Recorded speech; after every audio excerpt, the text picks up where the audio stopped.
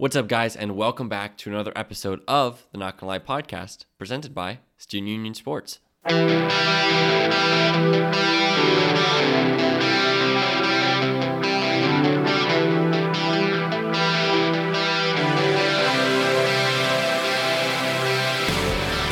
was a very exciting Week 6 in the NFL.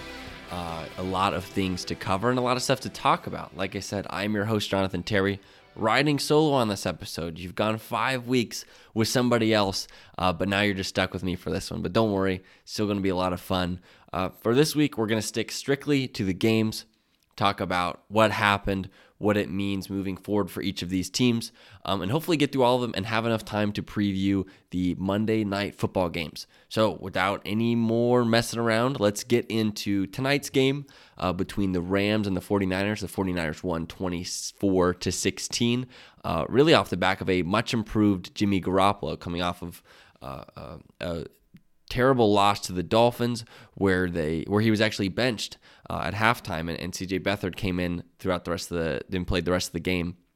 But he looked a lot better here, and I'm just going to chalk it up really to an ankle injury. I think that's what it came down to. He was still struggling with the high ankle sprain, and tonight we saw really what he could do, and it was very impressive. He started the game 14 of 16 through 2 touchdowns, and they jumped out to an early lead. They got a lot of solid work from Raheem Mostert before he unfortunately was out of the game with injury. Trent Williams also went down in the game, but Jimmy Garoppolo, 23-33, 268 yards and 3 touchdowns. George Kittle, another great game, 7 catches, 109 yards and a touchdown. This was a very good performance by the 49ers who, coming into it, this was a must-win game. And fortunately, they proved that they were capable of keeping pace in the NFC West. But I want to bring light to something before we talk about what the Rams did. A unique situation that the 49ers are dealing with, and that a lot of teams in states that have harsher COVID restrictions are dealing with. The 49ers have played, if I'm not mistaken, yes, this was their 4th game, and this was their first win at home. And I don't know, what it really means, because ultimately a lot of these stadiums aren't even a quarter full. But is there some sort of, a loss of home field advantage without having any fans in the stands at all? Even having 5, 10, 15,000 obviously will make a difference, but how much of a difference exactly? 49ers are 1-3 now at home, have played half of their home games, and they've played, they're very winnable games. They played the Cardinals, they played the Eagles, and they played the Dolphins. All 3 of them losses, and before they finally beat the Rams. I don't know exactly what to make of it per se, but it's certainly something that I want to look for moving forward, and maybe I'll even do some research throughout the week and see the win-loss splits for teams at home playing with and without fans, because it has to make a difference, obviously, in terms of just a morale thing. But if some stadiums are letting fans back early, it's almost providing a borderline unfair advantage to things that are out of their control. But something definitely to look for over these next few weeks. But the Rams, Jared Goff was not in rhythm at all tonight, and part of that was the fact that some 49ers are coming back from injury. They're starting to get healthy. Darrell Henderson averaged 6 yards a carry, 14 carries, 88 yards. But the issue with that was they'd started down 14-0 almost immediately, and so it was really hard to get back in the game after that point. And they came within a score. They unfortunately didn't get the ball back because they couldn't stop them. But the matchup that I was most interested in was the fact that Aaron Donald was pretty much useless in this game, and obviously not useless because he is the best player in the NFL for a reason. But he didn't get after the quarterback. He was single covered on a lot of these different splits, and they showed it on Sunday Night Football just how easily that the 49ers were dealing with him even when they weren't double covering him, which was very impressive to me. I think that's very encouraging, and that 49ers offensive line is a lot better than I think people realize and understand. Obviously, if they can't get Trent Williams back, that's going to be a huge loss, but they've got a solid group put together. I think I was looking at it when they dropped their PFF rankings, and they've got 4 out of their 5 guys in the top 12 at their position, which is very, very impressive. And I know PFF's not the end-all, be-all, but still, that's absolutely something that you have to look for. when evaluating talent, especially in the offensive line for the casual football fan. I know there are a lot of people that know what to look for and are a lot better at evaluating it, but for the guys that just sit down and watch every Sunday, you can look at that, and that gives you a metric of, okay, this is how effective a running back can be. But moving forward, the 49ers, if you didn't see it, are playing a really tough stretch of football over these next 5 weeks. They go Patriots, on the road with the Patriots, on the road against the Seahawks, home against the Packers, on the road against the Saints. Then they play the Rams on the road. And then just for good measure, they get the Bills at home. Like, this is, an incredibly difficult stretch. And fortunately enough for them, they're now 3-3. So, if they can come out of this even split or even get out ahead, be 6-5, then they're in good shape. But it's not going to be, no game's going to be a pushover for them. The Rams moved to 4-2. And over the next few weeks, they go a little up and down. They get the Bears at home, the Dolphins on the road, Seahawks at home, and then the Bucs on the road. So not an easy stretch for them by any means. And it won't be for the rest of the season, just considering the division that they're playing in. Even the 49ers now at 3-3, a team that had just gone to the Super Bowl last year and kept a lot of its key pieces, even if they are injured, at 3-3 is last in the division. Obviously, we'll have to see how this Cardinals game turns out, but you could have 3 teams over 500 in the NFC West, and including one of them, the Seahawks, which are still 5-0. But let's keep it moving. Let's whip around the league, talk about a couple games. First one, let's hit Bengals-Colts. Obviously, that's a game that I watched with excitement and interest. Not a whole lot of excitement in the first quarter, as the Bengals went up to a huge 21-0 lead. But we may have seen the best game from Philip Rivers as the quarterback of the Indianapolis Colts. His second quarter was incredible. He was taking deep shots. Marcus Johnson has become somewhat of a revelation in terms of a reliable target now in this banged up receiving core. And it's fun to watch. I mean, even against the Browns in the loss, 3 catches, 53 yards, he's definitely become our deep play threat as T.Y. Hilton has, kind of shrunk into the background. And ultimately, T.Y., you're going to hear this again another week of, T.Y.'s washed, like he's not able to play at this level anymore. But he had a great toe tap catch that I think they should have called a catch originally, but it got overturned. He had a touchdown grab that got overturned by offensive pass interference, and he had another big slant play that I think he went for 25 that also got called back due to an offensive pass interference. None of them on him, by the way, just kind of his surroundings, and it was a little unfortunate. He still ended with 1 catch for 11 yards, but that stat line looks a lot different, especially if you throw in a touchdown. But Colts may have turned a corner of Philip Rivers, but I don't really know. I don't really know what to expect. Obviously, Philip Rivers threw an interception, just natural. But, I would like to see Jonathan Taylor get more involved in the running game, but also not get to the point where we're force-feeding him, because our offense has been the most effective it was all year when we were letting Philip Rivers unload and take shots down the field. And I have no issue with that whatsoever if we continue to do that in the future. Moving over to the Bengals, yet another, I guess this is still talking about the Colts, yet another rusher that has failed to reach the 80-yard mark this season. And you add it to the list of the impressive running backs the Colts have faced: Dalvin Cook, Joe Mixon, Kareem Hunt, David Montgomery, and even James Robinson before we really knew he was going to be a breakout guy. None of them have hit 80 yards, and they're all averaging under 4 yards a carry for the most part. But for the Bengals, Joe Burrow got off to a great start. The offense was moving. AJ Green had some sort, a little bit of a comeback game, but they're just unable to win in these close games. You look at their some of these losses on the season. Obviously, they tied with the Eagles, couldn't get it done there. Lost by only 5 to the Browns. Randy Bullock obviously missing that field goal in game 1 at the end of regulation. That would have led them to a win. They ended up losing that one. And this just chalk it up to another single possession game where they even had the ball going down the stretch and they couldn't get it done. But quickly before we move on to the next game, Randy Bullock has not missed a field goal since that potential game tire against the Chargers. He's been perfect. Or no, I take that back. He missed one in today's game, but he's been perfect since then, which has been very, very impressive for them.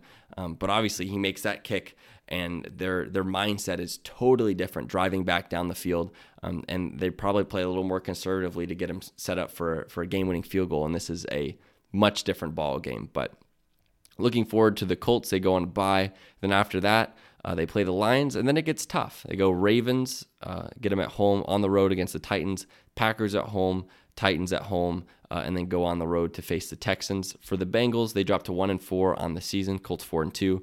Next week, they get the Browns again. Then they go Titans at home, Steelers on the road, and then the Washington football team on the road. Speaking of Titans, Texans narrowly almost pulled off a win here going up against the Titans, who are now 5-0 on the year. And I caught a lot of mixed reviews for Romeo Crennel's decision to go for 2, which would have put the game on ice, pushed it to 9 points as opposed to 8, and forced them to basically lose. They would have to score twice, which would have been impossible given the time they had left. And I hear a lot of people hating on Romeo Crennel, saying, oh, he doesn't trust the defense, this and that. This is a good move. This was a very smart move by him, because you can still trust your defense and go for 2 in this situation. The only thing that you're eliminating is how difficult it would be for the other team to tie it up. So if the Texans don't score, or Titans don't score a touchdown, the game's over. It doesn't go to overtime. There's none of this. Nothing happens. It's done. So to say that Romeo Crennel doesn't trust his defense is not true. The fact that he went for 2, knowing that his defense may have a hard time stopping the Titans from scoring, which he was right, by the way. They did, and they ended up losing in overtime. It's a good move, because you can't score twice. It doesn't matter how quick they score, and I think they scored with, to look at this, I think it was 3 seconds left or something like that. Oh wait, hang on. Yeah, was it 3 seconds left? Let's see. 4 seconds. Yeah, they scored 4 seconds left. The game was done. There's no way they could have gotten both. So I like this move. I like the aggressive play. Maybe not the best play call, and that's part of the issue. But the other thing is, Derrick Henry, we have reached Tractorcito season, which is very exciting for Titans fans, very exciting for Derrick Henry fantasy owners, but not exciting for AFC South fans or anybody who generally doesn't like the Titans, because this is where the Titans really get going. And Ryan Tannehill has been able to command the offense and play really well. He even had a good game today, 30 of 41, 364 yards, 4 touchdowns, and a pick. But the story is Derrick Henry, 22 carries, 212 yards, and 2 touchdowns, including a 94-yard touchdown, which is absolutely insane. Once they get going like this, and this is why it's a unique spot, because you say, you can't do this long term. This doesn't win games long term. Well, fortunately now they have a quarterback in Ryan Tannehill who is more than capable of carrying the team through these stretches, and then Derrick Henry can just pick his spots to really go off. And ultimately, if they can keep Derrick Henry's load in check, which they have for the most part, and Jeremy McNichols had a good game too. He's only rushed 101 times on the season over 5 games, so that's 20 times. He's rushing the ball 20 times a game, which is more than, he's tied for second in the NFL right now, but that's more than enough and easily a place where he could stay throughout the whole season if he needed to. But even then, Ryan Tannehill is keeping incredible control of the ball. He's not turning it over. He's putting up big games and picking his spots too, which I think is a cool thing to see what they've worked out. And obviously I have issues with the Titans defense. They've allowed 30 points 3 out of their 5 games, including to the Jaguars and the Vikings. So that's, there's a little bit of a cause for alarm there. And they've lost now they've won 4 out of their 5 games that have been decided by 3 points or less or gone into overtime. So, how close are these games going either way? I don't know if I'm entirely sold on the Titans, but the way that they've built this team and the way that it's mapped out is actually very, very exciting. But moving forward for the Titans, they are going to get a big showdown with the Steelers next week. I'm excited to watch that one. And then they go on the road to play the Bengals. Then they get the Bears at home, and then they host the Indianapolis Colts. And then after that, they go on the road to face the Ravens. So tough stretch for them. Oh, and then even looking further, they get the Browns at home as well. So it's a tough stretch, but it's really a tough stretch for a lot of these teams at this point. This is where these chunk games are being played. And another impressive performance for Deshaun Watson, another 4-touchdown game, 300 yards. Did a really good job keeping his team in the game, picking his spots. And they kept him pretty clean for the most part, pretty upright. But ultimately, they just physically couldn't get a stop on defense. And that's what led to their eventual loss. But you can't pin it on Deshaun Watson. I think he's a very talented player, and any team would be lucky to have him. If he chooses not to re-sign with them, I have no problem with that. I mean, I would love it if he went to the Colts, obviously, because this guy's a franchise-altering quarterback. He's keeping them afloat in a lot of these games, even if they are 1-5.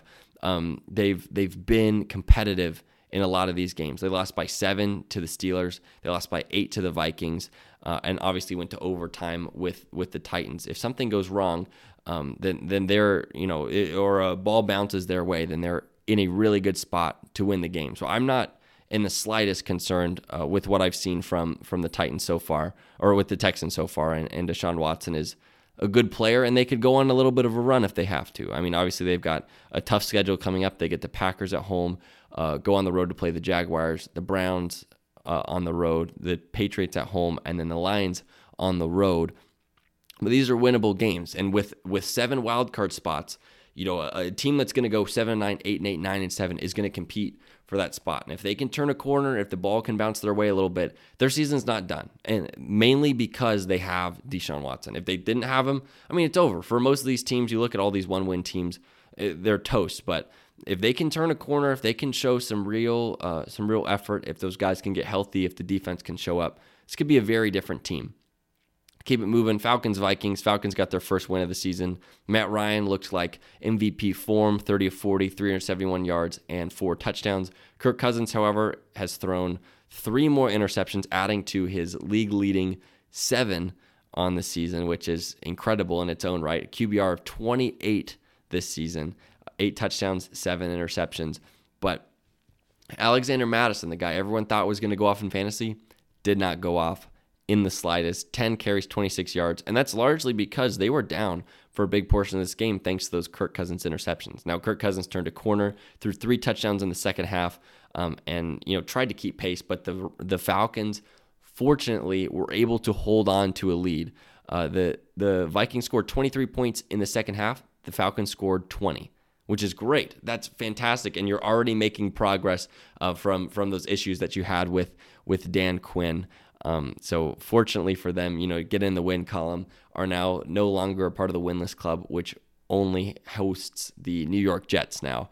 But for the Vikings, I mean, Dalvin Cook was the offense. You relied on him to kind of take the pressure off Kirk Cousins, and we see what he has to do with no Kirk Cousins or with no Dalvin Cook, and that's throw interceptions and even though he threw for 343 yards, even though he threw for 3 touchdowns, this was not an impressive outing from him in the slightest. But we'll keep it moving here. We got a lot of games to cover. The Broncos beat the Patriots 18-12. Cam Newton was back. Drew Lock was back. 6 field goals for the Broncos, including, if I'm not mistaken, 2 from 50 yards or more away. Brandon McManus had a field day for fantasy owners. And the Patriots tried to push it close towards the end. They got down the stretch. The Broncos really did almost lose this game, but a failed 4th down conversion in Broncos territory eventually gave the Broncos their second win on the season, and the Patriots fall to 2-3. Cam Newton didn't have his best game, but I feel like that could be expected. They weren't practicing a lot. He had just come off the COVID list, so there's going to be some growing pains there. But I mean, that's a game you can't afford to lose. Especially, you look at the Bills, if they can go out and get a win against the Chiefs tomorrow, they're 5-1. I mean, they're running away with this division, and the Patriots are now 3rd at 2-3. They're 3rd in the division. Who's 2nd? Miami Dolphins. We'll get to them in a little bit. But I mean, this experiment isn't over yet. I think they're very much in the same boat with the Texans, even more so. Because you look at what this team was capable of accomplishing. You look back at some of their recent games. They came within a yard of beating the Seahawks. If they had Cam Newton, I fully believe they would have beaten the Chiefs, even though they pulled away there at the end. And then they beat the Raiders by 16, who took down the Chiefs the 2 weeks after. But was not impressed by Drew Lock. I think it's another similar situation there, growing pains, injuries, whatever the case may be. Phillip Lindsay, first game back, rushed for 100 yards. No Melvin Gordon, which helped his workload. But I mean, this Broncos team, I had them going 10-6. I had them getting a wild card spot. I don't think that's out just yet. I mean, obviously losing Courtland Sutton is huge. Losing Von Miller is big. Even when they were without Drew Lock. Drew Lock was 10 of 24 with 2 interceptions. Not good at all. And the clock management too, coming down the stretch. Drew Lock taking a deep shot into double coverage, which was later intercepted and turned into points for the Patriots. I mean, that can't happen. They snuck away with this one. The tide finally turned on them, where in a couple of these games, the ball just didn't bounce their way too. The first 2 games of the season, they could have easily been 2-0 as opposed to 0-2, losing by 2 points to the Titans and 5 to the Broncos, even with Jeff Driscoll in at quarterback in relief of Drew Lock when he went down with an injury. But they win those 2 games, and all of a sudden they're 4-1. So this is still a very good football team. I really like the offensive line. I think the weapons are still developing. Tim Patrick has emerged as the guy, really the wide receiver that we all expected Courtland Sutton would fill or Jerry Jeudy would fill. But Tim Patrick's really started to take it over and play some really good football here as of late. But Broncos go up a couple divisional games. Chiefs and Chargers both come to Mile High, and then they get the Falcons on the road and the Raiders on the road. But looking forward to the Patriots next couple of games. They get the 49ers at home. They get the Bills on the road. That's a big one that they need to take. And then they get to take a week off and play the New York Jets. Keeping it rolling here, Giants, Washington football team, 20-19. The Washington went for 2 to win the game with Kyle Allen. Didn't convert, but I love the move, Ron Rivera. It's an aggressive move, and I don't view it as him not trusting the defense or him not wanting to go to overtime, but it's simply you drove your team down the field, put them in a position to win, and now you've got a chance to seal it. Why leave it up to chance? I mean, you look at what happened with the Texans. Obviously, they didn't even touch the ball once in overtime, and the Titans went down to score, and that's a whole different conversation of what the overtime rules need to be and how that may look in the future. But I love the move by Ron Rivera. It just simply the play didn't work. That's really what it comes down to. I would rather give my team the best chance to win and put them in a position immediately to do something than wait it out, hope you get the coin toss, or hope that your defense can get a stop. Win it right away. Kyle Allen was very impressive, 31 of 42, 280 yards, 2 touchdowns, and an interception. And it seems like J.D. McKissic has kind of established himself as the utility guy. I mean, similar to what Antonio Gibson was lauded to be, but McKissic's just getting more touches at this point, and doing more with it, a more effective runner at this point. But both teams are now 1-5 on the season. Washington gets a couple of divisional games, Cowboys at home, and then a rematch with the Giants before they go to face the Lions on the road and the Bengals at home. The Giants, however, Daniel Jones was not very impressive through the air. On the ground, 7 carries, 74 yards, was lighting them up, including a 49-yard rush. This was not a great game by the Giants standards, but it was enough. And they won, so got on the win column, and that's all that really can be expected. Over the next few weeks, they've got a couple of divisional games too. On the road to play the Eagles, at home against the Bucs, and then on the road with a rematch for Washington. Ravens-Eagles, this one was impressive. I was impressed by what the Eagles have been able to do. Obviously down a lot of guys due to injury again for another year. Miles Sanders got hurt late in the game. I assumed it was done. It was over with. But they kept driving and were a failed 2-point conversion away from at least forcing overtime, if not more. Who knows what could have happened coming down the stretch. But another great game by Travis Fulgham, a guy who I really liked last week, obviously coming off the massive week that he had. And I'm glad to see that he's kept that production. But I'm hoping that this meant that Carson Wentz has turned a corner. I mean, that was a great, fantastic last drive by him to score that touchdown and get them in a position to win. They outscored the Ravens 22-6 in the fourth quarter. They scored almost all of their points in that fourth, and like I said, we're close to forcing overtime. This was a very impressive showing. But the Eagles next week, like I said, they get the Giants, and then they play the Cowboys, and then they get the Giants again. So this is a team, or I guess there's a bye week mixed in there too. But this is a team that is, even though they're 1-4-1, The division leader is 2-3, and maybe 2-4, depending on how this Monday night game goes. But this division is not far from over, but these next 3 games are key, not only in divisional tiebreak, but also because they get one against the Cowboys. And how that shapes out, we don't know. But that's going to be huge with playoff implications down the line, because this legitimately could be a 7-win team that makes the playoffs. And I think it might be. I think there's a very good chance. But I want to see the Carson Wentz, the MVP form Carson Wentz, pre-ACL injury. And I'm hoping that we've seen him turn a corner, and now he can use the weapons to really take this team to the next level. The Ravens, it's the Ravens. They're doing what they do. I was surprised that the defense let them come back in this game, but also I don't know. I really don't. I'm not sold on them yet still. I think this was a team that a lot of people loved last year. I didn't love, and they had a great season, couldn't win in the playoffs. But now, you've kind of showed your hand, right? The experiment didn't work. They got stopped yet again in the playoffs. Are they a team that's going to show a lot of regular season success, but then fail to really make it count when they need to? And that's something that we're going to see in 2 weeks when they play the Steelers. They get them at home.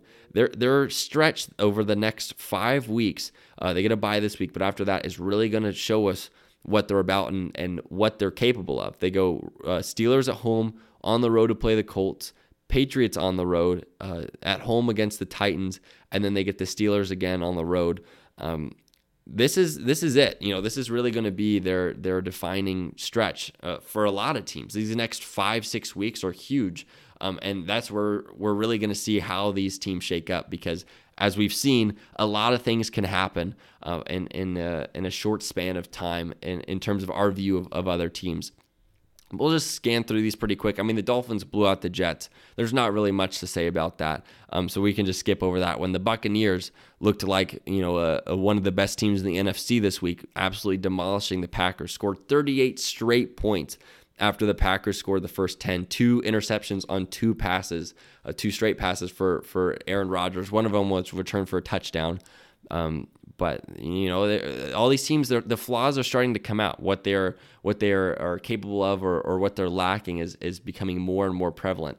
And one thing that I like to say all the time that people really don't understand is there are different kinds of wins in the NFL. And I think it's easy to look at one team and say, okay, they beat this team and they lost to this team, so they're better than this one team and they're worse than this other team.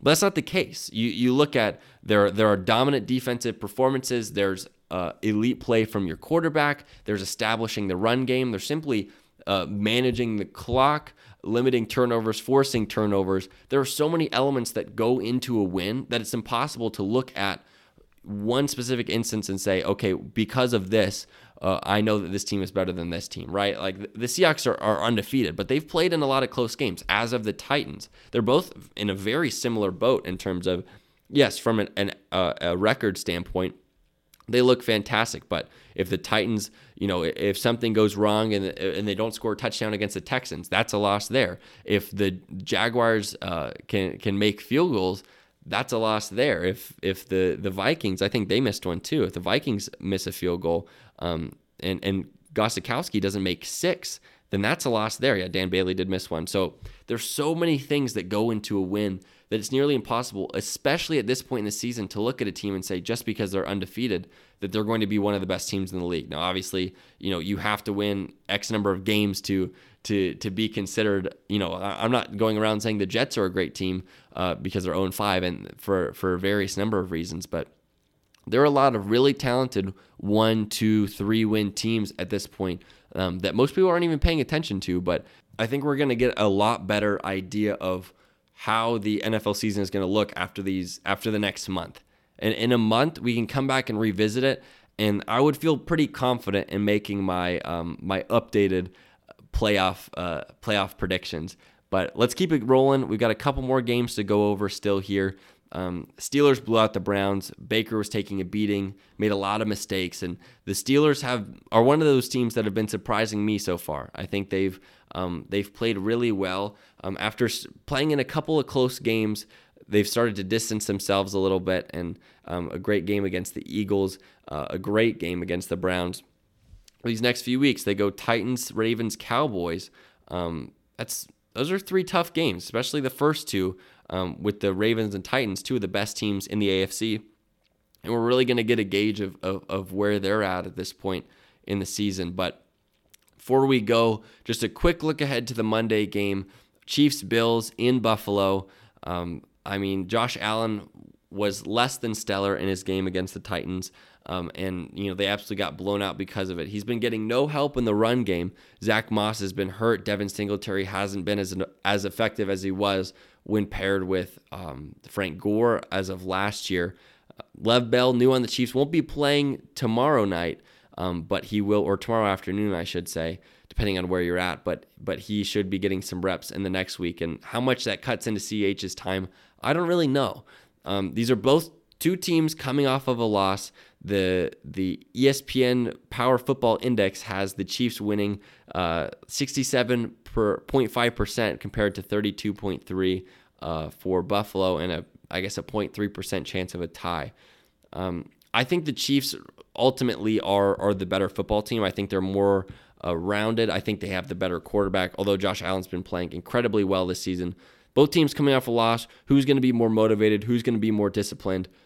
I'm going to go with the team that went to the Super Bowl last year. I think they've got a really strong resolve. They've obviously have a fantastic team that they've been able to build around their guy in Patrick Mahomes. They're missing a couple pieces, but I think Chris Jones is going to be a huge playmaker, and we're going to get to see Josh Allen in against another really good defense. But I don't think we're gonna for Bills fans are gonna like the end result. So I've got the Chiefs here, but I think it is gonna be a high scoring one. I'm gonna go probably 31-27. I think both teams it'll come down to the wire, but I've got the Chiefs pulling it out. And then the Cardinals Cowboys. This one is also going to be very high scoring. We get Andy Dalton in his first start going up against the Cardinals and Kyler Murray.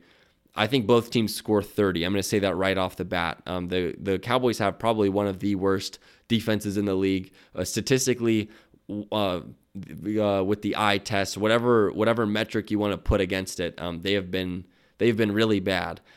Points allowed in their first few games, 20 in week 1, 39, 38, 49, 34. Not good at all, and this is a very potent Cardinals offense. But also a defense that isn't, hasn't really performed up to standard considering, the playmakers they've gotten drafting Isaiah Simmons, Budda Baker, Chandler Jones, who unfortunately was hurt. But they've looked, they're obviously a little bit better, but they haven't faced an offense like the Cowboys as of yet. They played the 49ers in week 1, but the next few weeks it's Washington, Detroit, Carolina, and the Jets. So you're missing a lot of those top level offenses. I think the biggest thing is, what are we going to get out of Andy Dalton? He put together a great fourth quarter drive against the Giants that set up a game-winning field goal and put them in the win column at 2-3. But this is a better defense in Arizona than New York, but also a full game plan. I don't know really what to expect from Andy Dalton and the Cowboys. The one thing I hope for, and something I've talked about before, is that Mike McCarthy will lean on Zeke to establish a run just a little bit more. So I'm going to put a caveat on this one. If Zeke gets 20 carries or more, I think the Cowboys win this game. 20 carries or less, I think it's the Cardinals. So I'm going to say 35-31 as my final score. And if Zeke hits 20 or more carries, they're winning the game. If he doesn't, they're losing it. And I think that's going to be the case for the rest of the season. They really have to feed Zeke and get him going and use him as an opportunity to open up the pass. They've fallen behind in games too early and have abandoned it or even stayed in games and just stuck through the air. But Zeke's one of the best running backs in the league for a reason. You're paying him a ton of money, so you might as well use him. But yeah, that's going to do it for this week. This week's episode, or I guess part 1 of this week's episode. Part 2, we've got a fantastic interview coming on Wednesday that you don't want to miss. And don't worry, I'll get somebody back in here talking with me next week, so you're not stuck with me for so long. But I appreciate those of you who have stuck it out and listened in. We'll see you Wednesday.